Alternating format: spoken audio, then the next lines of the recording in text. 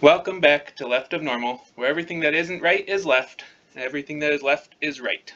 I'm your host, Scott Sery.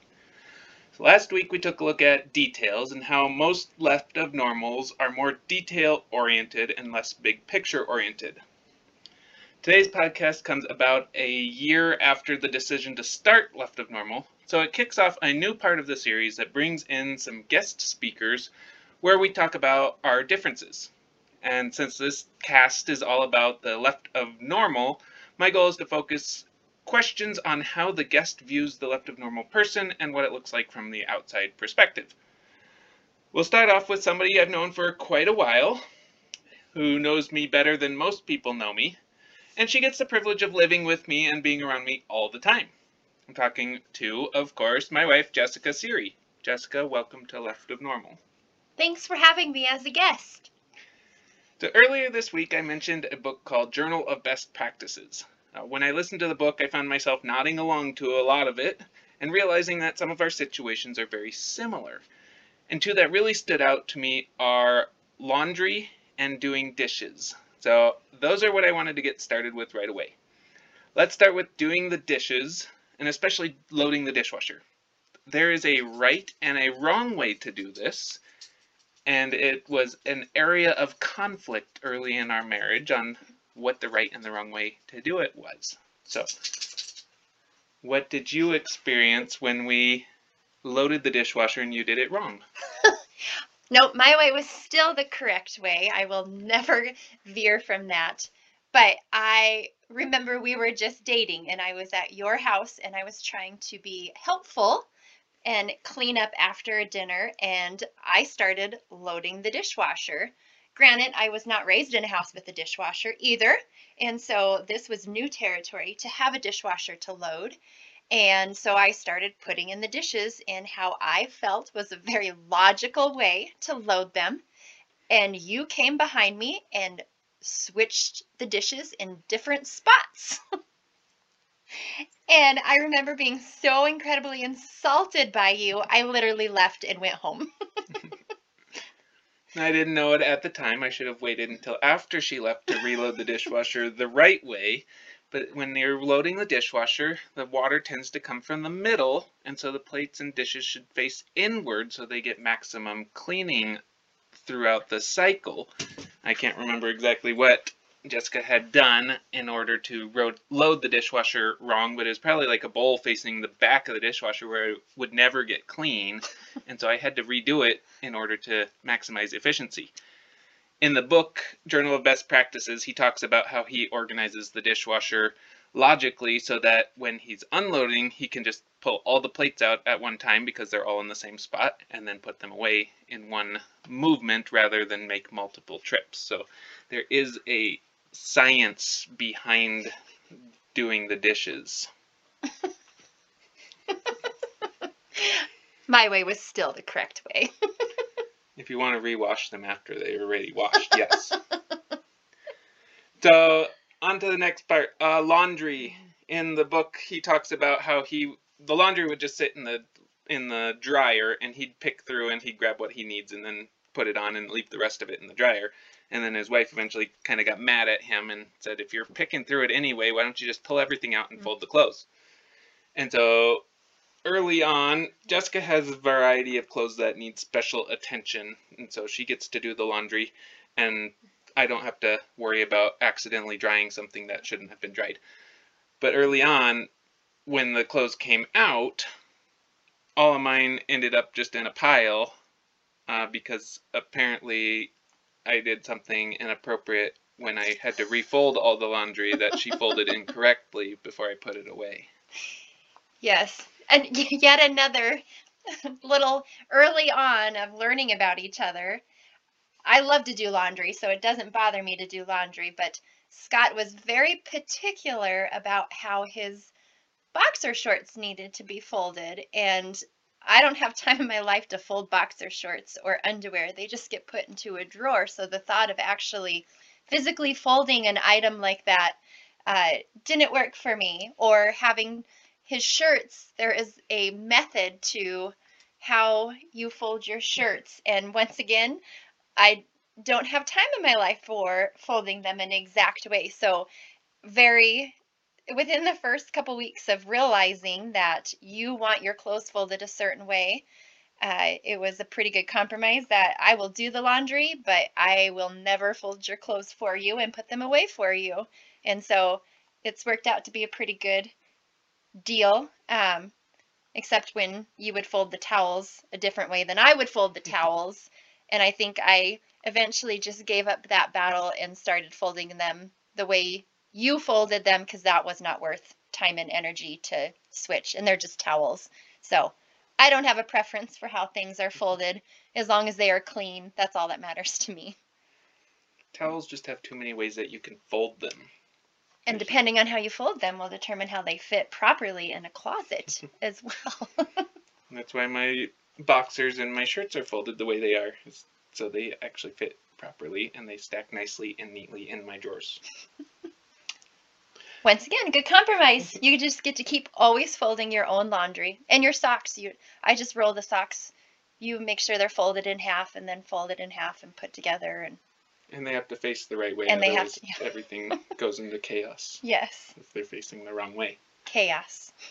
Chaos. And then, like I mentioned a little while ago, in one of my previous episodes, the socks and the shirts and the underwear have to be organized in the right way so you don't accidentally wear one pair too many times in a row. Everything gets equal opportunity to be worn, and then you don't wear out a particular set of socks faster than a different set. You should take a picture of your drawer compared to my drawer, and that would speak volumes for different ways of looking at the world, because your drawer is very neat and tidy. And because I could just close mine and nobody has to see it but me, mine is not neat and tidy. What are some other instances where my adorable quirks have caused conflict or made you stop and pause and have to reassess the way you look at things? Another instance when we were dating, we got dressed up to go to an event, and I had picked out a certain dress that I was going to wear, and then you matched it.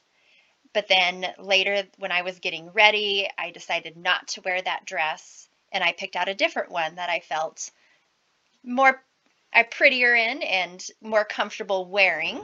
And so you came to pick me up, and I was not wearing the dress that you thought I was going to wear. And so the only words you said to me were, "You're not wearing the right dress." And not once did you tell me I looked pretty or I looked attractive or anything. And I just remember being very upset the entire evening of why could he have not just told me I looked pretty? And not, I mean, now, and how many years into knowing each other, I would still get upset for not getting a compliment when I'm dressed up. But I ruined your vision that you had. And all I wanted was be told that I looked pretty. Which you did, but I shouldn't, I don't have to say that all the time because I said it once and it's just kind of a blanket statement. It's kind of similar to having to say good morning to coworkers every day. It's like, I see you every day. I said good morning yesterday. Why do I have to say good morning again? But also it threw everything off because then we didn't match and it didn't look like we were together, and the whole evening was ruined because now I was wearing a blue shirt and she was wearing a red dress or whatever it was. I don't even remember what we were wearing. I do. But everything got thrown into chaos because the matching aspect of the evening was gone. Yep. Absolutely. I do remember telling you, too, that if you didn't compliment me on our wedding day, I would not walk down the aisle with you. And so it was a very forced, "You look pretty," tap, tap, tap on the head on our wedding day. But I think at that point I had just learned to accept that that's who you are, and I can't fully change those qualities. And so when I get my compliments, they mean a lot more because I know that they're not often and spoken every day. So when they are actually spoken, I know that they are truly meaningful. Pat, pat. Scott likes to just pat me on the head and not say anything and then walk away. Are there any other instances that you can remember where things were weird or different that you weren't expecting?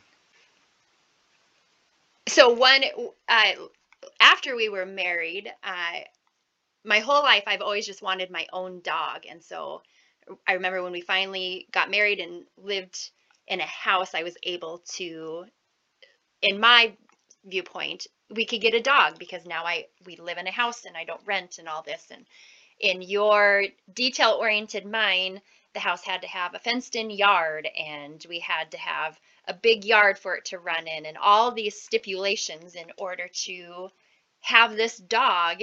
And I kept saying that we don't need to have that we could do so many other aspects of owning a dog, that you don't have to have the perfect things set up in order to get one.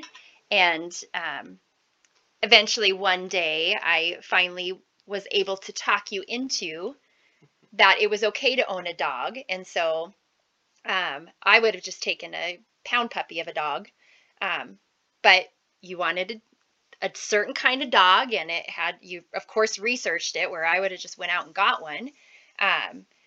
And got our cute little Scottish Terriers, our first one, and it turned out to be one of like the first best things that we did. Is we got this wonderful dog, and we didn't have a fenced-in yard or a perfect place for her to, in what you envisioned, our yard was perfect for her, and she didn't need all those things that you thought she needed to be successful, and it was perfect.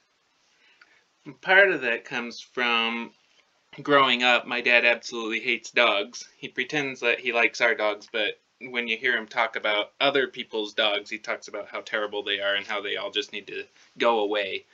And so when I wanted dogs growing up, it was always quickly squashed by dogs are messy, they're difficult, you gotta walk them all the time, they're hard to take care of. If you don't have a yard to just throw them out in, you have to physically go out there and make sure they're getting all their energy out and everything. But then the other aspect was, when we got Ruby, I had gone out bear hunting and I shot a bear, and then I was excited, and so I shared that information, and Jessica said, "Oh, good, now you got your bear, now I can get a dog." Pretty much. And I said, "Wait, what? No, I'm going to put this bear back. That's not part of the deal. I'm not ready for that." Because the bear has to have a perfect wall to hang it on and money to get it turned into a disgusting rug. So I threw everything you threw at me back at you, and literally a week later we had the most adorable little dog in the world. I finally just said, "Okay, we can get a dog, but I get to choose which one and which breed and everything." Yep. And then it all worked out with a Scotty dog because they have the best name. And truly, they did work out to be the best breed for us. So it's funny how that all worked out. Oh. We have one of our Scotty dogs sitting with us right now. Yes. So, other aspects, I know it's not necessarily a husband and wife situation, but when we were upgrading Jessica's car, her old car was starting to wear out. She was driving an old Honda Civic, and we needed something a little bit bigger. We knew we were going to start a family eventually, and we wanted to make sure a bigger vehicle was in place before a child came along. And so I spent quite a while. I made a whole spreadsheet on what size SUVs would work out for us, which ones got the best ratings, what gas mileage they had, average prices, and everything. And so I had this whole spreadsheet, and I ordered them from top to bottom. Toyota RAV4 was one of the top listed ones. When I talked about this at a Biz to Biz meeting, a guy in our group named Mike Lee, he said, I told everyone what happened. He said, "Well, it's totally different from what I did. I went to the dealership and I said, that one's white. I like it. I'm going to get that car because it's white." And so a lot of our bigger decisions go into spreadsheets and analyze all these things. And so how does that look from the outsider perspective to what normal people do? So this is where we balance each other so well being married, because you do all of those things, and I just say okay, because if I would be the same way, like the story you just told about the car, uh, years ago when we would upgrade our phones, I walked into the Verizon to get a new phone, and they were trying to sell me on all these features, and I literally said, I want a phone based because it looks pretty and the color of it. And where you would have done all your research to get this best phone, and I just want a phone. Like it doesn't matter to me. Um, or going on trips, you will plan everything out, where I would just get in the car and go and see what happens. Um, and so for me, being more of a, I wouldn't say sporadic. Well, it is sporadic, I guess. Um, but just jumping into things, you definitely see every little aspect of it, to where I'm trusting of your decisions that you make, because I know that you are not making them randomly without any thought, where a lot of my decisions I make out of emotion, and because it feels right or feels good, uh, being a normie, I guess, as you would want to call it. But and then there's times that, I get you to just live in the moment and go and take a risk and do something, and but most of the time your details pay off in um, what we're able to do with our life and how we live our life. So what are the more difficult aspects of living with somebody that's left of normal, or even just dealing with people that are left of normal in general, not even if you're living or in a relationship together? I think the socially, I think is hard. Um, being one myself who is more of the extrovert and wants to be together with a lot of people, um, watching you struggle in social situations, that's hard to see. Um, this has been nice, because even though we've been married, I learn more from you through this than um, sitting down and talking. Um, and that also is one of the challenges, is that you don't voice your concerns, or voice as often as maybe other married couples, two normies put together. And I know that I have to just be able to kind of wait, or because I can't pry anything out of you, and I know that when it's worth sharing, if that makes sense. um, Probably one of the other challenges is just the, like what we talked about before, the complimenting or acknowledging good deeds or doing something good. um, that that's hard, and I being able to hear it makes me feel appreciative. um, and I but when I don't hear it, that's challenging to not, even though I know that you feel that you appreciate me and appreciate things, but just hearing it. So being articulate and speaking can be a challenge of not knowing um, what's how you're thinking or what you're feeling. um, I'm a feeler, an emotional feeler, and you don't express those things, so that can be challenging to get out of you. Something the left of normals could try to do, rather than, it feels a lot of times it just kind of feels awkward to say those compliments, because we've rehearsed them so many times in our heads that by the time we say them, they feel forced and not genuine anymore. And so instead, leaving notes Yep. would be a lot easier for myself, at least, and I believe it would get across the same emotional concept, convey the same concept. And you used to do that.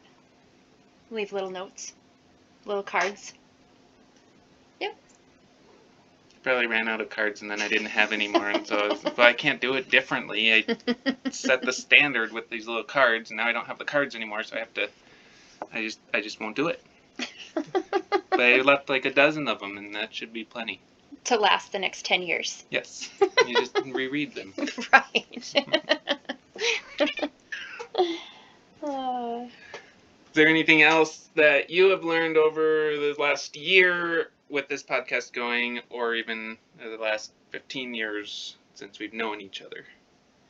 I think to give more grace in social situations has been probably the most eye-opening for me, to understand more of what's going on during family get-togethers or places where you could really care less about being in those situations.